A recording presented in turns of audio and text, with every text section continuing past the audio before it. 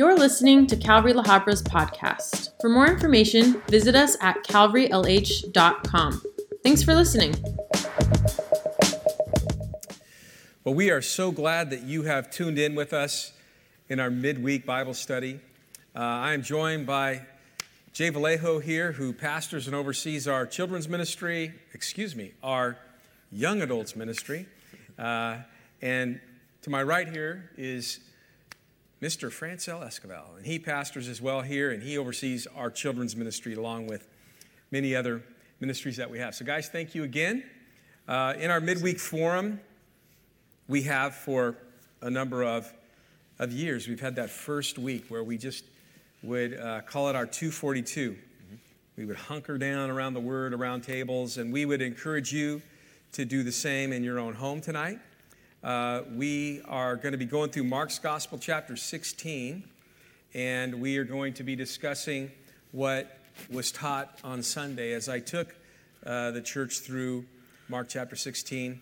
And I put a title on that message, and it followed the previous Sunday's message where I entitled that, which was Resurrection Sunday, God's Invitation to Believe.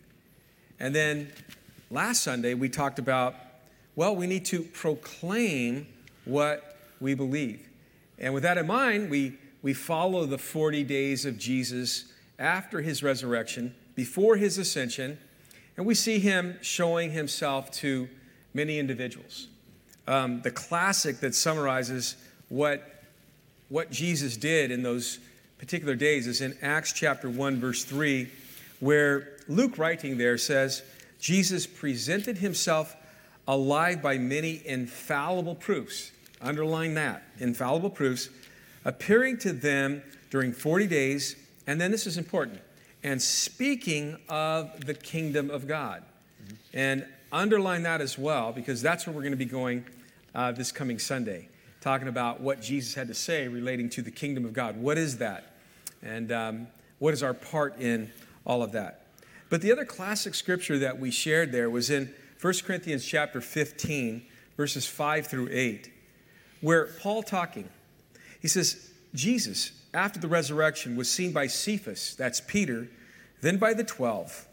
After this, he was seen by over 500 brethren at once, of whom the greater part remain to the present, but some have fallen asleep.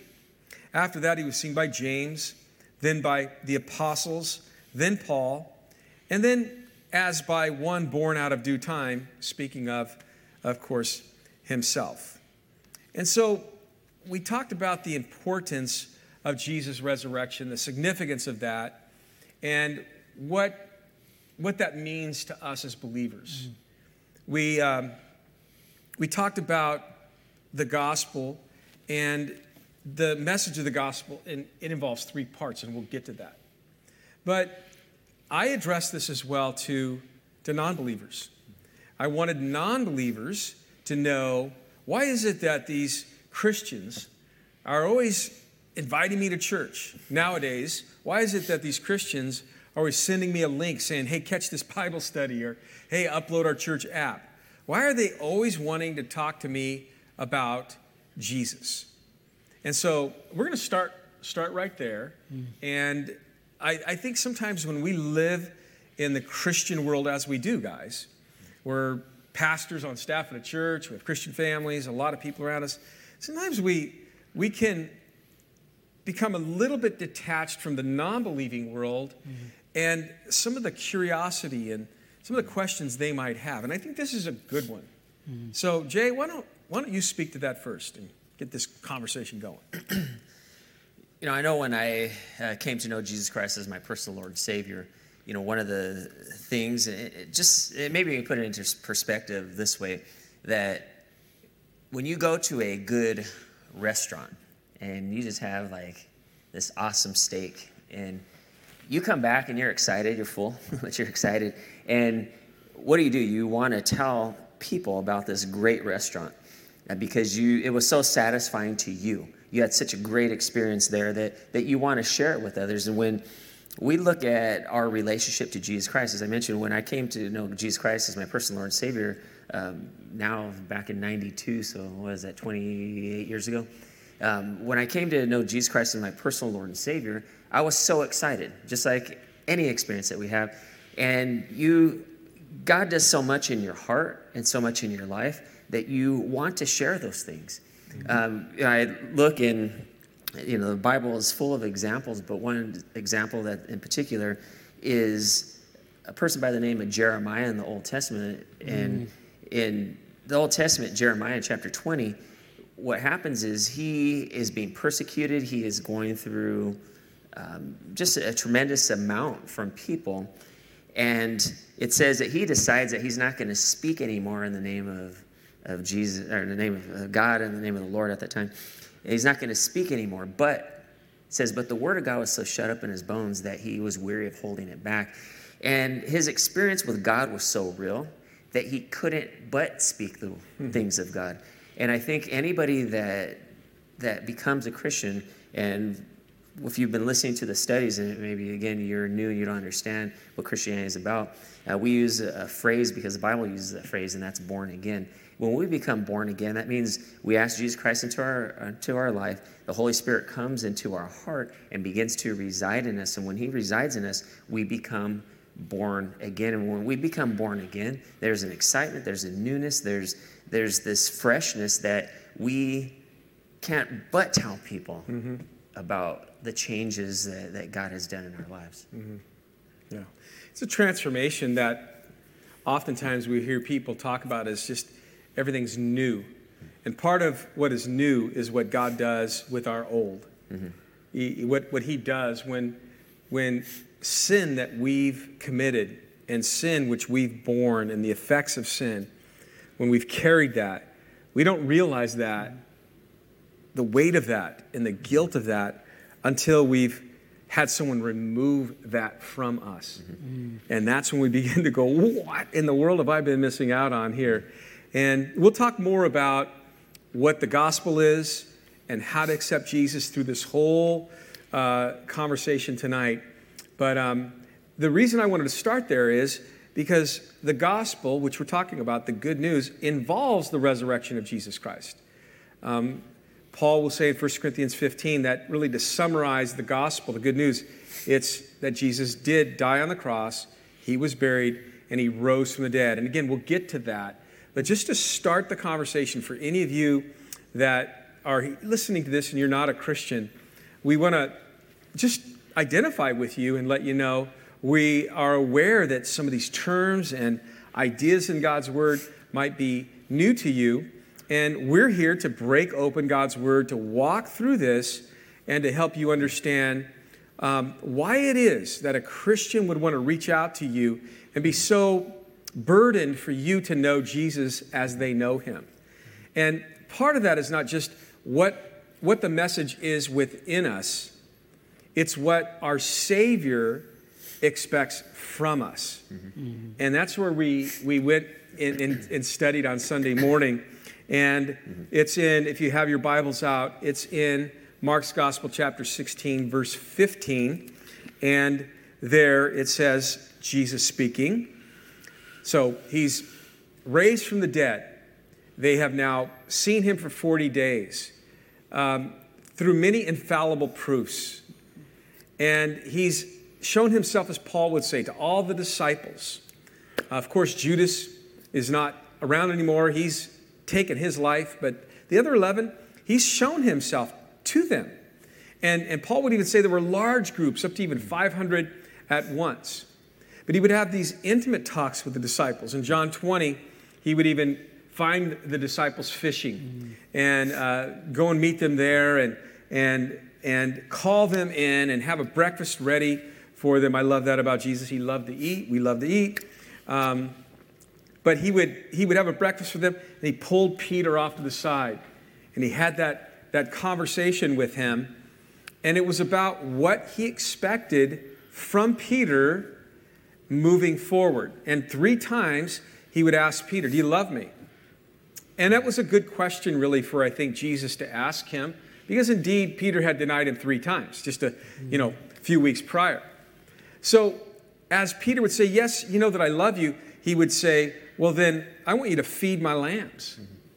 I want you to tend my sheep. There were these commands that Jesus gave to Peter, and it was an expectation that he would respond, and it was a focus. He was taking Peter's life, and he was focusing him on others on his own behalf.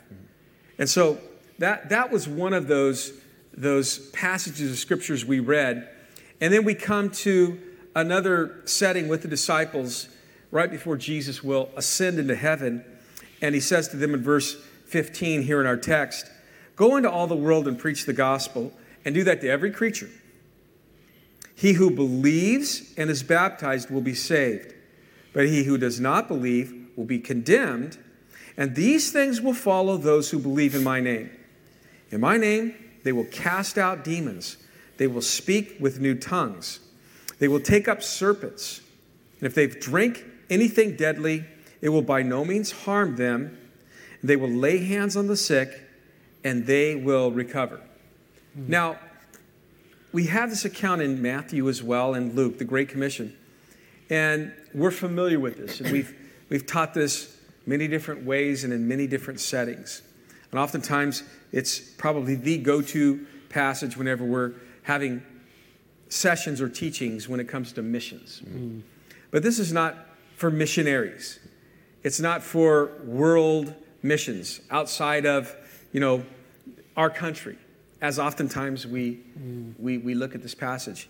This is a passage, this is an instruction, this is a command that Jesus gives to every Christian that they would share something with everybody that they come in contact with. So Francel, what stands out in relation to that? Well, the gospel, the good news. We're all waiting for good news right now. The whole world is watching news, waiting for when. When is the economy going to open back up? When do I get to go back to work? When do we have a vaccination? If I were to get that news, who do I spread it to? Everyone I know. Not only across the world, but my neighbors. I'd probably start with my family. I'd start with my family. I would. I'd start with my family. I start with my coworker. I would call my employer. Hey, have you heard? I would spread the good news. I would want everyone to know. And I think that's what he's talking about. And he's not limiting it to our family, but as we know, as we talk about in Matthew, he talks about, Judea, Samaria, and the utmost part. So we start at home. Then we go to our neighbors, and we go, and that's what we're naturally going to do with good news. And we're not going to hold it in. We want to know. We want other people to know the good news. We want to, and when we find someone that knows the good news, we're going to rejoice with them.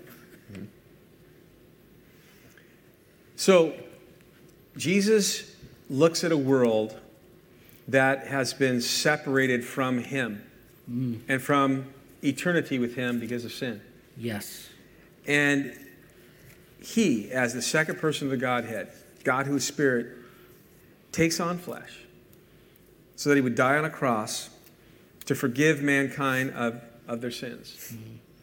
And salvation would be provided through that. That is God's plan of redemption that was written down before the foundations of the earth were ever created. So now these disciples have followed him. They've walked with him for 3.5 years. They've heard him claim on many occasions that he is God, that he is the promised Messiah, that all of the Old Testament scriptures point to. He had clearly predicted in the Gospels on 7 separate occasions, and probably more than what we have recorded, how he would die, at whose hands he would die. And then he would always say that 3 days later, I will rise from the dead. So, here is someone claiming to be God. Here's someone claiming to be able to forgive a person's sin and bring them into right standing with God, to remove what separates them from God, thus allowing them atonement or at one-ment with God. He's making these claims. He's claiming that one day when we die, we will go to heaven. As he would even said to the disciples in John's gospel, he's like, listen, I know you guys are troubled, but don't be troubled when I'm talking about leaving you. Because in my Father's house are many mansions. If it were not so, I would have told you, but I go to prepare a place for you, that where I am, you may be also. And Thomas is like, hey, I'm not quite understanding this. And he's like, guys, understand, and we need to understand this. He says, these are radical claims, are they not? I am the way, Jesus said there. I am the truth, and I am the life, and no man will ever come to the Father but by me. So these are very radical claims. I am God. I am the Savior. I can forgive sins. I give you the passageway, the right way, the right of way into eternity. I'm going ahead of you to prepare that for you. Now, he is going to ascend into heaven. As soon as he gives this commission, he's going to ascend into heaven. And what he's done here is he's commissioned them now with that very message.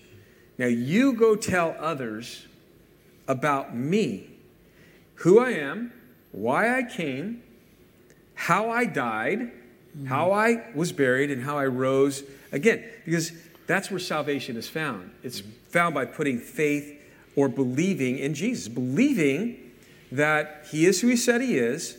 Believing that he did exactly what he said he would do and did according to the gospel. And thus, as God, as the Savior of the world, he can deliver the goods. Now, what validates that? The resurrection. The resurrection. Yes. That's why it's so important that he says this after he's raised from the dead. Yes. And we know that the disciples were very different men after the resurrection than before the resurrection. They were deserters and they were deniers. But when they saw him raised from the dead, oh man, they were more than believers, church. They were proclaimers. They were proclaimers. Yeah, and even the passage that you were teaching on Sunday out of Mark, right before that, even with those infallible proofs, understand that the apostles still had doubts. And it says a number of times in Mark 16 that they saw him, but they still didn't believe. They heard testimony about him, but they still didn't believe. And so they still struggled with it. And so understand, for you that are out there, that we can all struggle with it. It's not that this transformation came. For sure, they were different after the resurrection than they were before.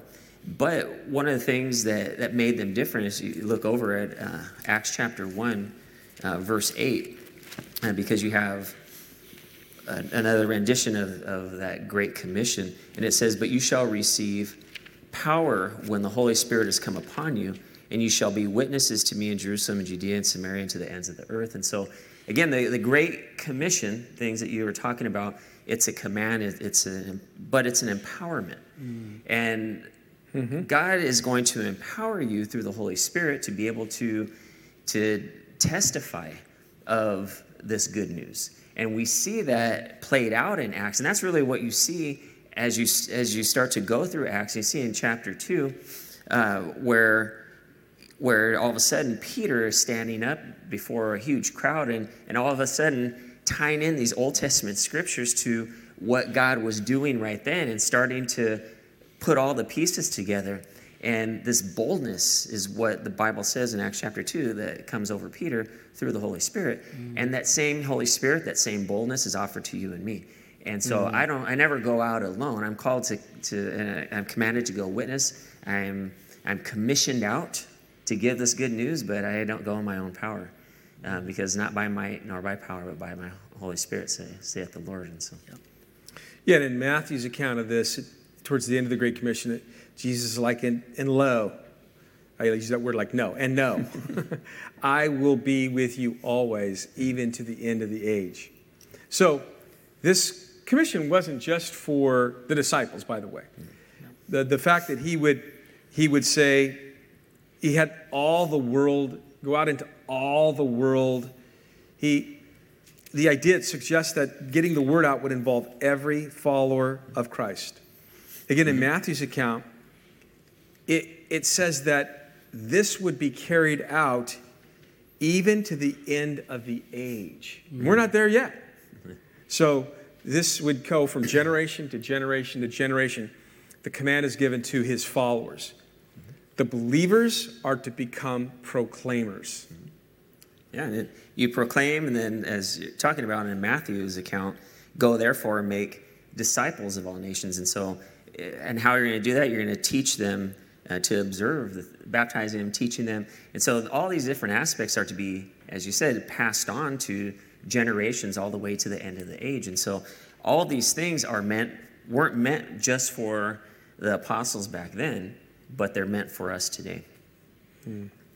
Yeah, in Luke chapter 1, it talks about why the Messiah came.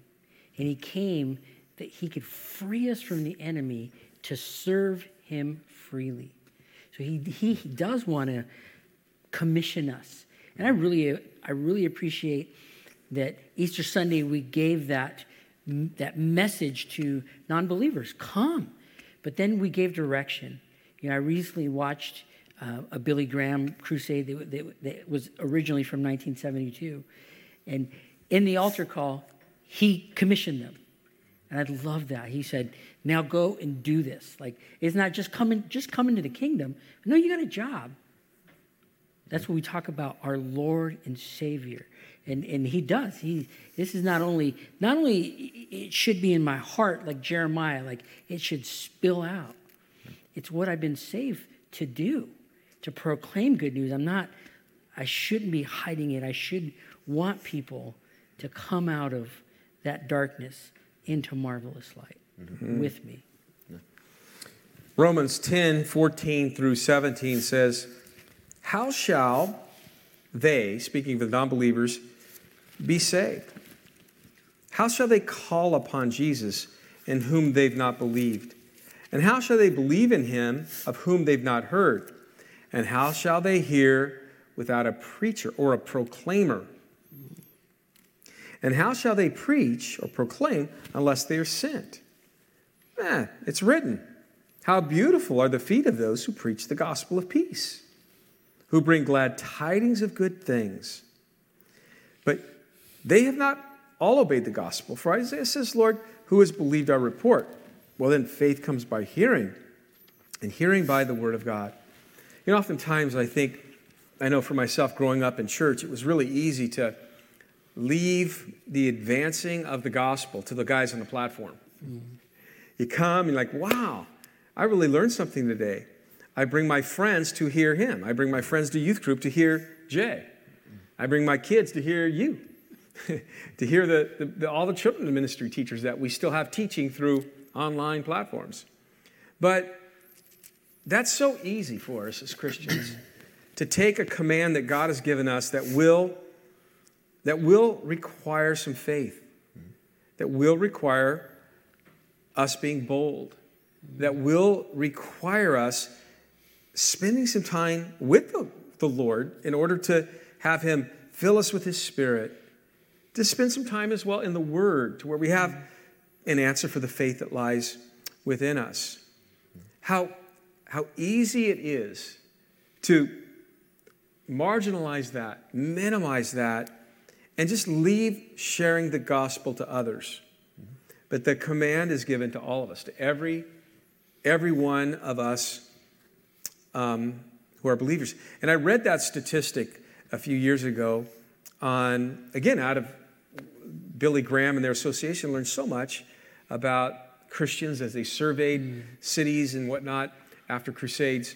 But they were really shocked to realize, as I was being told this by one of their associates, that most Christians, up to 95%, had never shared the gospel. And when we think about this, guys, let's talk about that. Now we'll talk to the believers there, because there's been a bit of a pivot with that. And I want to address that in just a minute as well. But prior to coronavirus and what we've seen God doing in reviving the church to get the word out, what did you guys see with most Christians struggling to share their faith, struggling to bring people to church, struggling to talk to coworkers in the workplace or what do you think was behind a lot of that? Peer pressure. Being made fun of, being rejected. I know in the workplace, Christians seem to look for other Christians. And they want to fellowship. I'm looking to fellowship. I'm not saying that's bad, but in the workplace, I should be trying to be a witness. I should try to be looking. One of the things I honestly really miss is the non-believers being around, and it challenges me to be around non-believers all the time. As we're working together, I could in my heart say, no, Jay needs to be the Christian today. But I'm around non-believers, I'm the Christian every day. And we're supposed to want them, and it is prior, COVID-19, it was, you don't have eternity in your mind, I think. I think a lot of people have eternity in their mind right now. As we talk about at funerals that, that it's better to be in a house of mourning because we're eternally minded. And I think more people are eternally minded right now. But they've lost that anticipation, as we've lost that anticipation before this, that he's coming soon and we got to get people saved. Yeah, you mentioned some of those things of peer pressure. People get intimidated because of fear of rejection and all those things. And I think one of the things is that people struggle with as well is inadequacy, because you never really feel like you're at that level to be able to share with somebody. You worry about the things that you don't know. But understand this, and it doesn't matter if you've only been a believer for just a short time or if you've been a believer for a while. God only expects you to be able to communicate that which you know. And that's the only thing that you're responsible for. So if you're a newer believer, the fact that you know that you're saved, the fact that you know if you died today that you'd be in heaven is way more than that non-believer co-worker, whoever it is that they're facing, that you're intimidated by. That's way more than they'll ever know if they don't come to know Jesus Christ as their personal Lord and Savior. So the hope that you have in you is way greater than what they have. And if you just know that, you know what Jesus Christ has done for you, that's what you're able to communicate, and that's what you're responsible for. And sometimes we don't know the answers.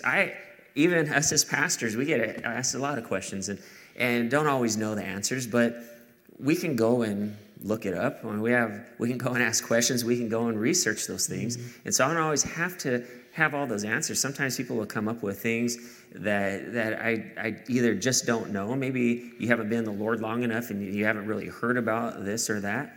But don't let that trip you up. The fact is that if you know that Jesus Christ is your personal Lord and Savior, again, you've accepted him, you become born again, and if you were to die today, you'd be in heaven. That's way more than they know. I think it comes down to, I think we're all good at telling the story of our life. If you ask me what I did this morning, I'm pretty much going to be able to go, well, here's what happened. The significant things that have happened in my life. I can still recount the day I asked Lori to marry me, like my life radically changed. The day I married her, I can recount each one of the girls when they were born and their weddings now. And I think that sometimes as Christians, we forget that this is something that it's who we are now. Yeah. And I think all of us are pretty good at sharing who we are. Fact is, I think some people are really good at telling the story about their life on social media these days. I look at some of these posts, and I'm not a big social media guy. I'm like, wow, I've learned so much about this person in this one post. Well, I think that Christians, I believe, and I know that Christians know what happened, and they can articulate that. I think what's important is to really think through, what was it that brought you into saving faith? What was it that was shared with you? What was it that God used to get your attention? What was it that God used to remove the veil from your eyes? And typically it was somebody explaining to you what a sinner is, what the gospel is, and how Jesus saves. And it's as simple as that. I remember as a new believer, Lance, just like you're explaining it, I came to know the Lord because of my marriage. But when I did, it was only days into this, my wife and I were calling our friends, our young friends that were struggling in their marriage, and we were inviting them to church. We were sharing with what God did in our lives, and we didn't know much, but we simply knew that God changed our lives. We were calling our family members. We just, again, like you said, I don't know all those answers, but I do know this. Why don't you come with us? And that's, like you said, that's the gospel. I don't have to worry about knowing everything as a new believer. I just need to know what God's done in my heart. You become a living gospel, or what we say a term that we use in Christianity is your witness. And really, your witness is what God has done for you. You were reading a passage this morning, Lance, in John chapter 9. If you have the opportunity, go through John chapter 9 and read that story of a blind man who is there and God heals him. He tells him, puts clay with the spit and spits in the dirt, puts it in his eyes. and shoves it in his eye and says, go and wash. And so this guy goes and washes. But he begins to get challenged by these religious leaders, and they start asking him all kinds of questions because they don't want to believe that Jesus has healed him, and that they don't want to believe what's taken place, and they don't want to attribute to Jesus. And so they're looking for other reasons and other rationale. They even call his parents in and say, hey, is this your son? They're like, yeah. Well, was he blind since birth? Yeah. Well, how does he see? I don't know. Ask him, because they were afraid too. And so they were all afraid because they didn't want to get kicked out of the temple area and so forth. And so they call him in again, and in verse 25, he gives this answer. He says, whether he's a sinner, whether Jesus is a sinner, because they were saying that, well, he's a sinner, how could he have done these things? He says, look, whether he is a sinner, I don't know. He says, the one thing I know, that though I was blind, now I see. Mm-hmm.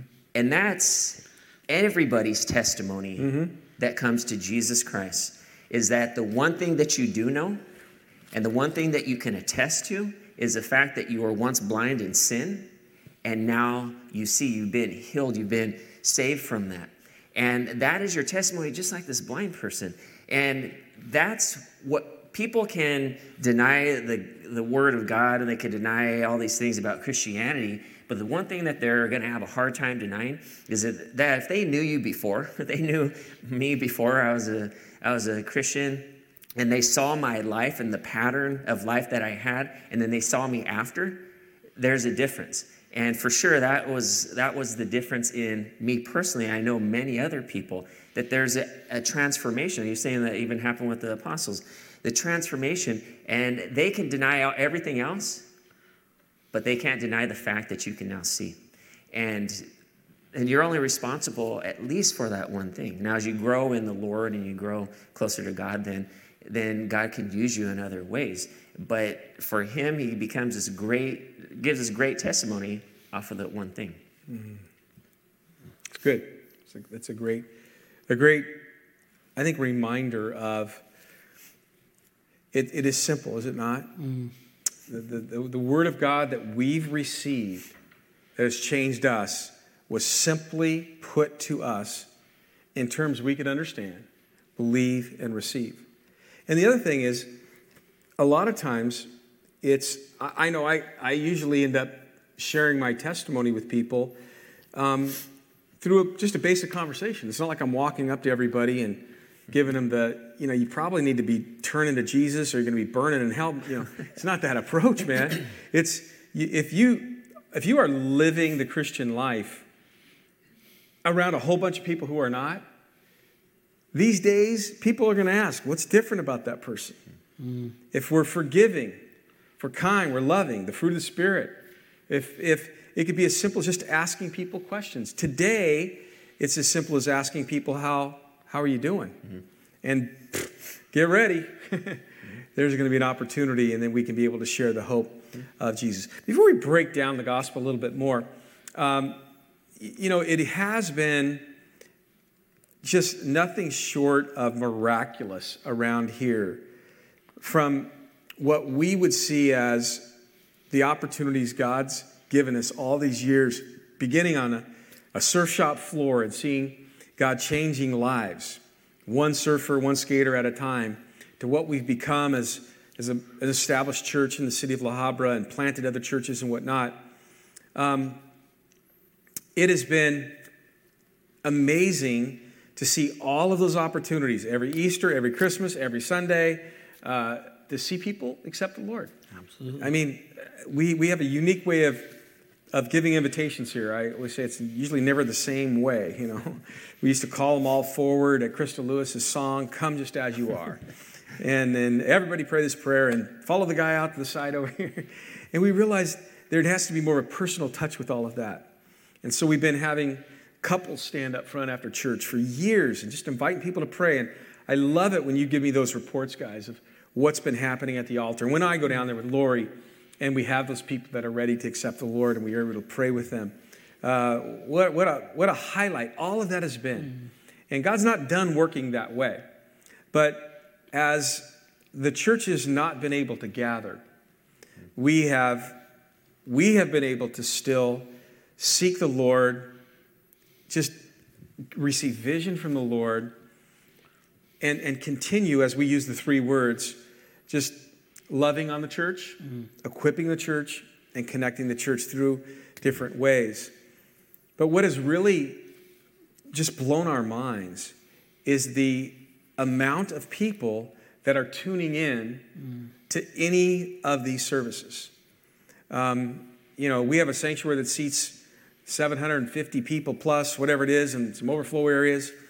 And we're always excited when we see a full place, and we know that there's a strong likelihood that people are bringing their friends and they're hearing the gospel for the first time, and people are going to get saved.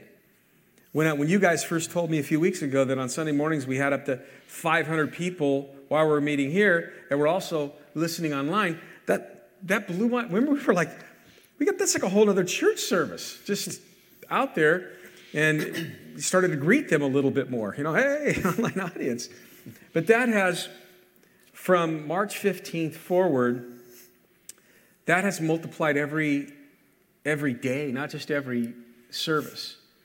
But every time we put something on this platform, whether it's the church app, such as a service like this, or the church website, or YouTube, or Vimeo, or what are the rest of them? I don't know, but Facebook, whatnot. We see this audience following us every day, and it's a growing audience. And their response to us is growing. And part of what really caught my heart this week as I was prepping that message, or last week, was listening to some apologists talk about different parts of the world where Christianity is illegal, and through their technical abilities, they're able to, look at what is it that our country's downloading? What is it that everybody is like searching for in a couple of countries at least? And they realized that the number one search was for the Bible. The number two search had to do with Christianity. And people were asking, what is this? And I heard that, and I thought, that's great. At the same time, we're hearing some of our friends, not just one or two, but almost everyone we talk to, say, man, keep sharing the gospel, keep doing these services and these daily devos and stuff, because we're now passing this link on, or passing this Bible study on, or inviting friends at work, my boss, non-believers all around us, family members that we never felt comfortable inviting before. We are now inviting them, and they're tuning in. And these are growing in multiple, like into the tens of thousands of people at times. And so church, we wanted to, or Christians, I should say, church globally now, we want you to really take that to heart as we have, and think of the pivot that God has brought to the church. Not every church has made the pivot with him, but I believe we have. And there's a very effectual door that God has opened up to us right now. And I really pray that you are one of those people. It's our hope, and we encourage you to be one of those people that are helping their loved ones and their friends find Jesus by tuning in to Bible studies such as this. It is an unprecedented time, and we don't want to go through this time and not learn what God had for us. We don't want to go through this time and not have changed as God would desire change in us. And we don't want to go through this time and miss out on the opportunity he gave for us to share his message, the gospel message, with the world. Yeah, you think about, you may never have this opportunity with your neighbor, your coworker. They may never not be this open to hearing. Obviously, everybody's under some stress and just everybody's has some type of anxiety, fear over what's happening in the world. And this, we believe that God's put us here for the time such as this, and that we're able to capitalize on us being entrusted. You talked about one of the scriptures talking about us being entrusted with this good news. And God gives you that good news, not for you just to take it and hold it, but to actually pass it on. And this is the time that they would be open. You know, I'm looking at that with even my own kids, and my own kids, there's certain opportunities, you know, as they're growing up and you're parenting, and sometimes situations will come up in our home where we have a unique opportunity to maybe to talk to them about certain subject. Maybe there's certain things that we just don't want to miss out on. And we want to capitalize on that because we may not ever have that time again. You know, my oldest son entered into college this year. I have two more that are following, one in high school, one's in junior high, going to be coming into high school. You know, you guys are already past that point, and you know that time goes by quick. And you think about that with your own kids, that you want to treasure that time. You want to take advantage of that time when you have it. So in the same way, that too with the gospel, when it comes to your neighbors, when it comes to your coworkers, when it comes to your family, when it comes to anybody that doesn't know Jesus Christ as their personal Lord and Savior, God's entrusted that to you. And that's why he can command you, hey, go out and now preach it. Go out and now teach it. Go out and now baptize and make disciples and do all the things that I'm commanding you to do. Amen. Amen. You know, there's been plenty of times in my life that I didn't have that urgency, that I didn't respond to an open door. And I've always regretted that. Amen, yeah. You know, and I don't want to walk away from the season like that. You know, my wife and I don't want to walk away from that. We are reaching out to our neighbors. I have family members that I haven't talked to in decades. And they're reaching out to me. And I'm thinking, I better be faithful with this. I'm not just going to do small talk, you know, and I've been, you know, sending them the daily devos that I've been doing because that's how they're connecting. Like, hey, listen to this, you know, and I'm not going to have that regret, you know, and I think that we should think about that as this door is not going to be open forever. Yeah. When God opens up these doors and these hearts, it doesn't stay open forever. And we have sayings around here two sayings that I think about: don't let grass grow underneath your feet, and strike the iron while it's hot. And it's these things of urgency. When there's something in front of us, just do it. Do it. Yeah, amen. I think that one of the things, there seems to be, and we're really excited about this, a stirring in the church believers. Really, across the board, we've been praying for revival, and that's just God reviving us and quickening us to fall more in love with Him, be more obedient to Him. That's happening in the church. We sense that. To what degree, time will tell. But the timing of this, it's global. And then at the same time, there's something happening in the world that's causing the hearts of people that don't know Jesus to sink. As much as we don't like that, as much as we don't like to hear the reports of this pandemic and loss of life and loss of jobs and economy, the economies of the world being rocked. We don't like to hear that. We don't even like the disruption of that. There is God working in the midst of that. And we need to think about that. There's probably three things we need to be thinking about. One, Jesus he's given us time to get our attention, and he's getting the attention of his bride like never before. And why? Well, he wants to get the word out.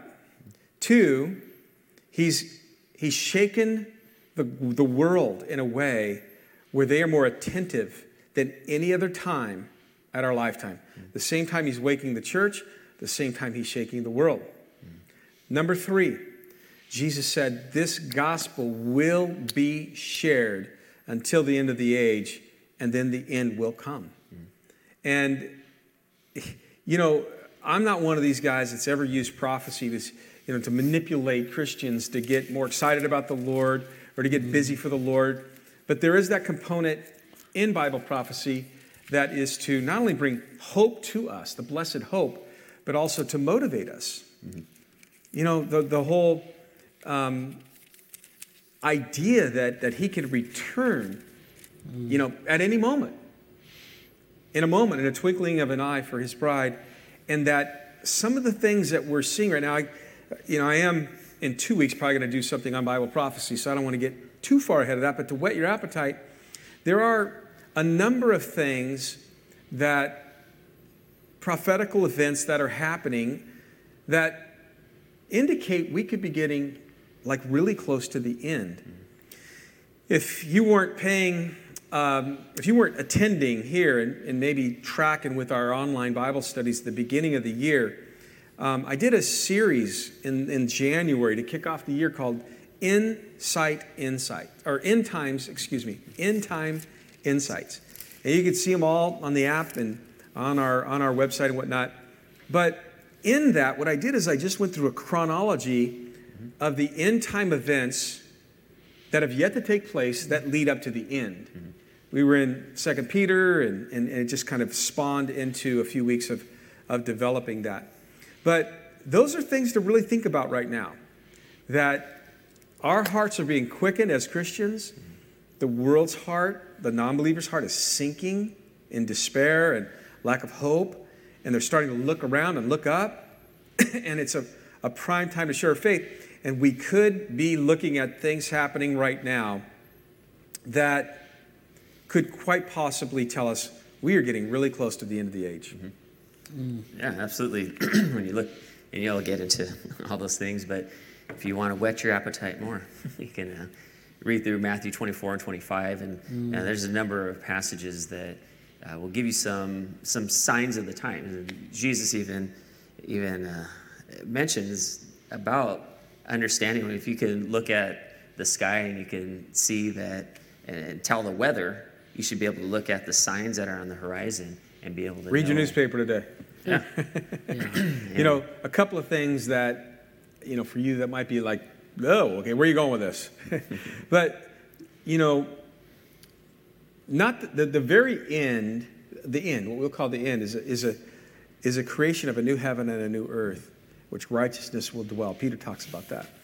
But then leading up to that are all of these signs that tell us we're getting towards the end. And we know that in the end, we're going to start seeing events such as the rapture of the church, Jesus taking the church out of here. And then the question will be, what about my loved one? What about my neighbor? What about my friend that I didn't share with? Yeah, okay, I'm in heaven. Praise God. But they're not. Now's the time. Secondly, it talks about the world changing. And oftentimes we'll see like America changed with certain events.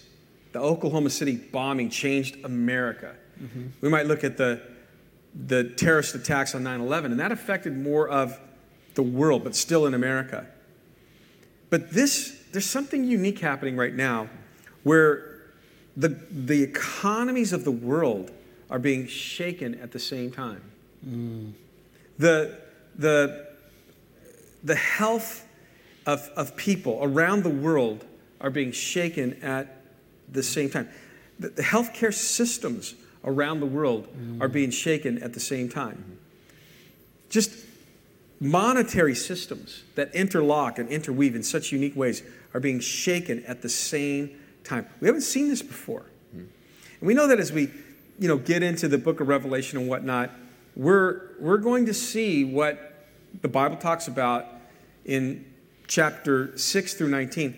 A one world government is going to come into play. A one world leader is going to come into play. A one world religion, one world military. And an interesting one is this one world monetary system. And forever, everyone's just been, how are we going to do that? We got the euro, we got the yen, we got the dollar, and everybody's, just tripping out on that. And more than ever right now, people are starting to say, well, with these viruses, not just this one run of coronavirus, but in the future, one of the ways we transmit this is through currency. Just touching paper. And they're talking about all this new technology that we'll get into in a couple of weeks that is going to replace paper currency and become global. All of these things, these signs, as you say, we should know what the weather is going to say. We know that it's getting hot here now, and it's going to get even hotter. We know that. We'll all check our weather app. We can read it and go, yep, it's getting hotter. We have the ability to discern that.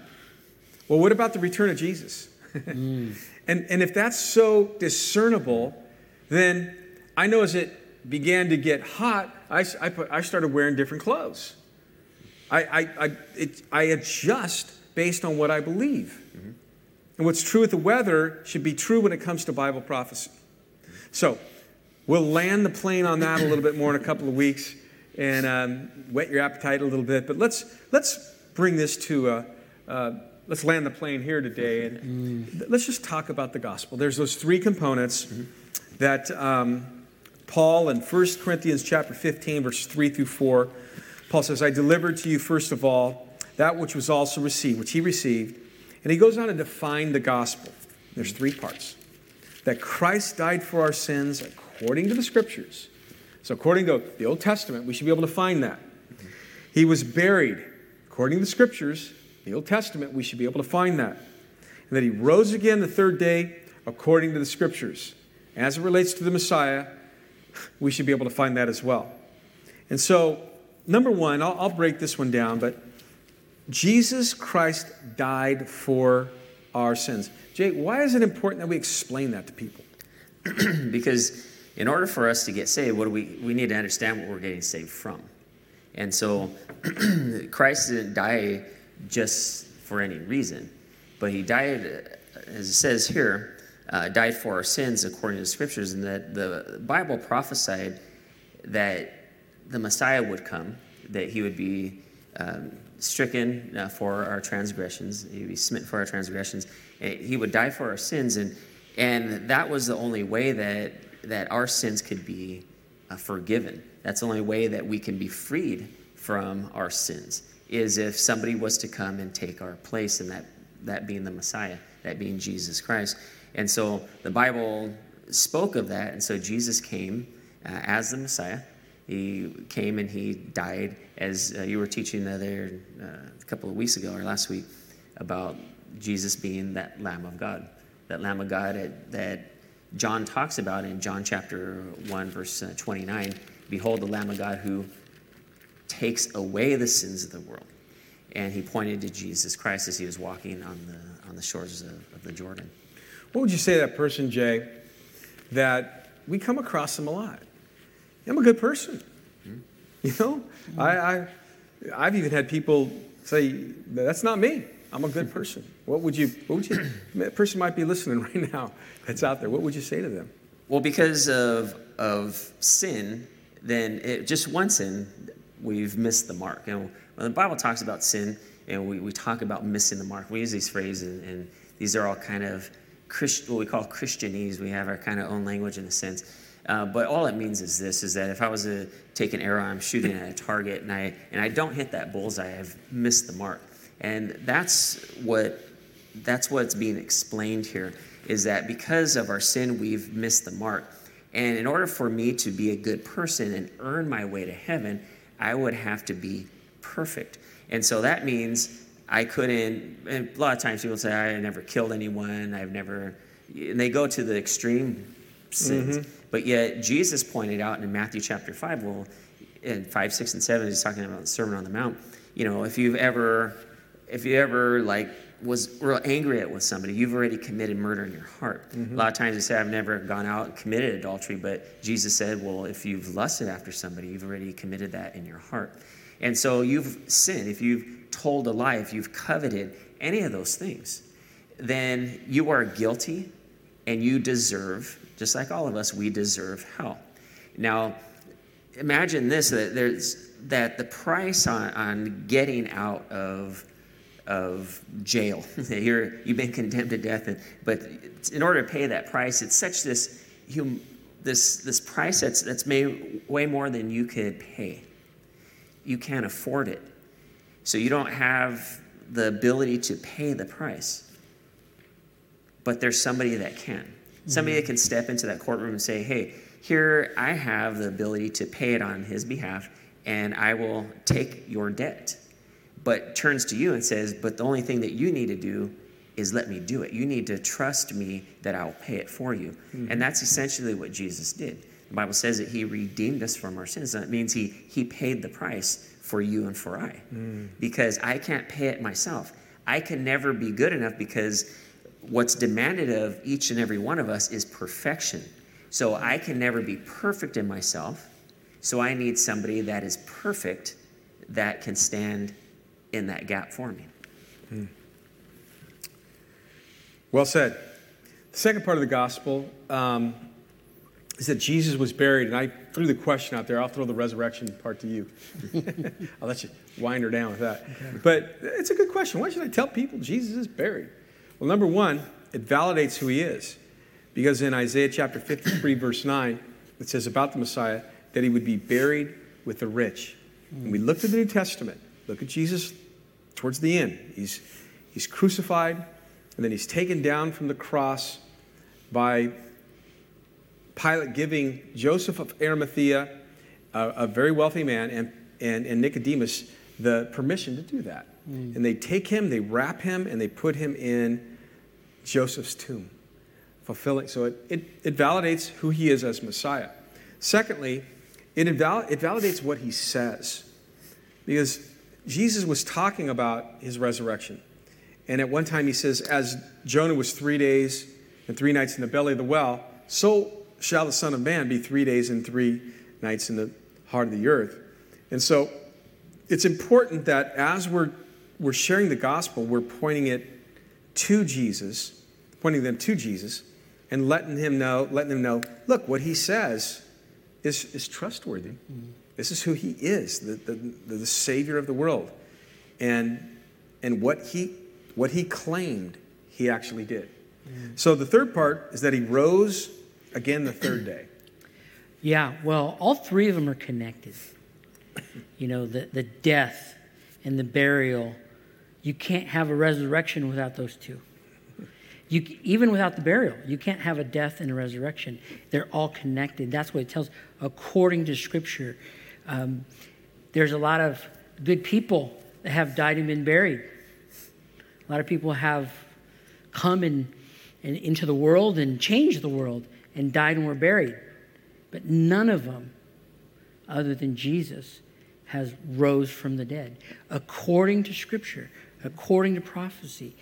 That is what validates the Word of God. That is what validates his deity, that he is God.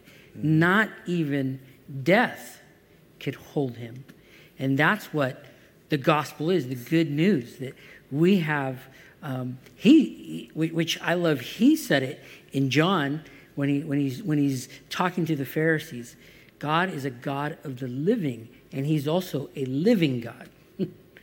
And so we have a living Savior. He is alive. He is not in that tomb. But without the death, without the burial, with any one of those disqualifies who he is. You know, they could have lied and said he died and then hid him for 3 days. That's the whole reason of all of them being connected. But no, he was buried after his death. And then he rose again from the dead.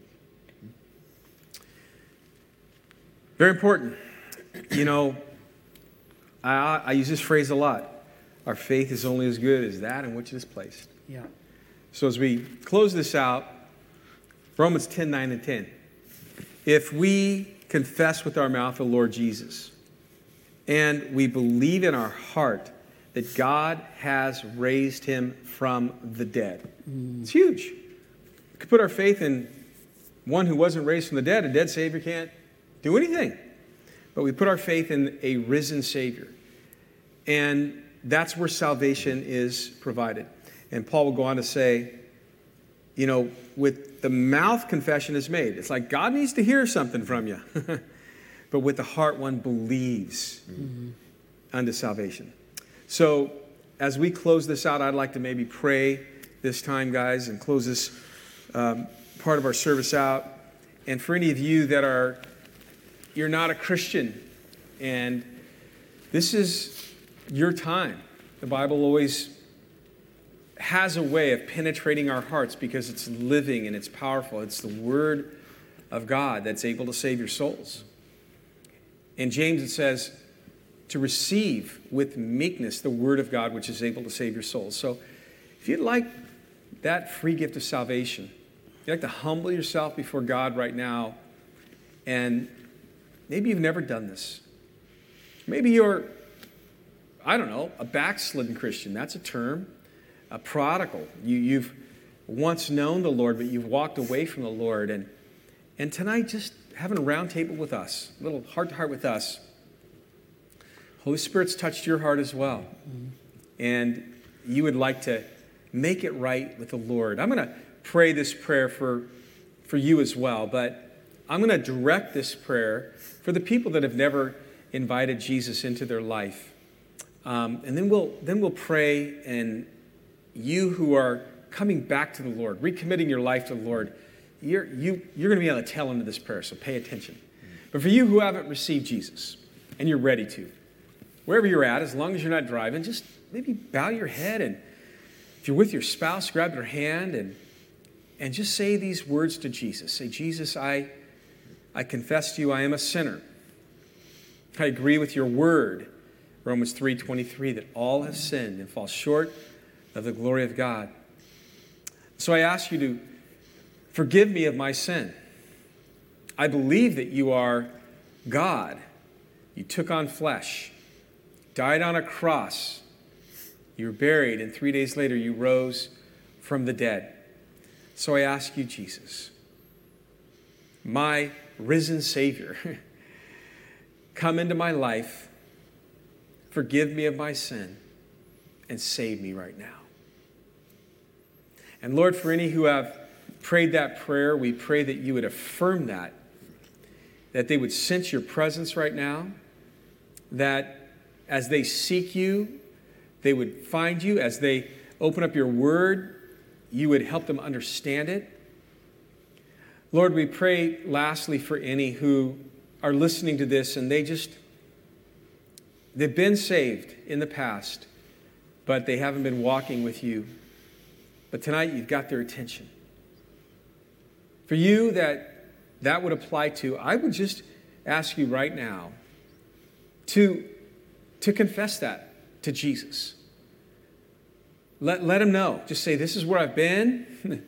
These are things I know that have just led me to be distant from you, even to walk away from you, and just share that with him and ask him to forgive you of that. As the prodigal son came back to his father was there, arms wide open. I would encourage you to run towards the embrace of God Embrace his forgiveness. Embrace his grace.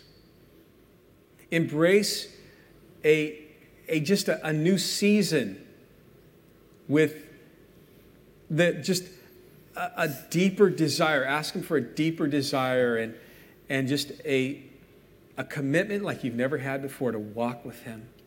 And Lord, we pray for any that are in that situation right now, that they would continue to talk to you throughout this evening.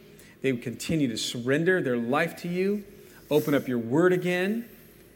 Man, just change all of the music on all of their platforms to worship music, and that they would just start tuning into Bible studies again if they've not, and they would begin to tell others about you, because that's your commission for them as well on this day. Thank you for any who have been saved. Thank you for the extended body of Christ that gathers in these midweek studies.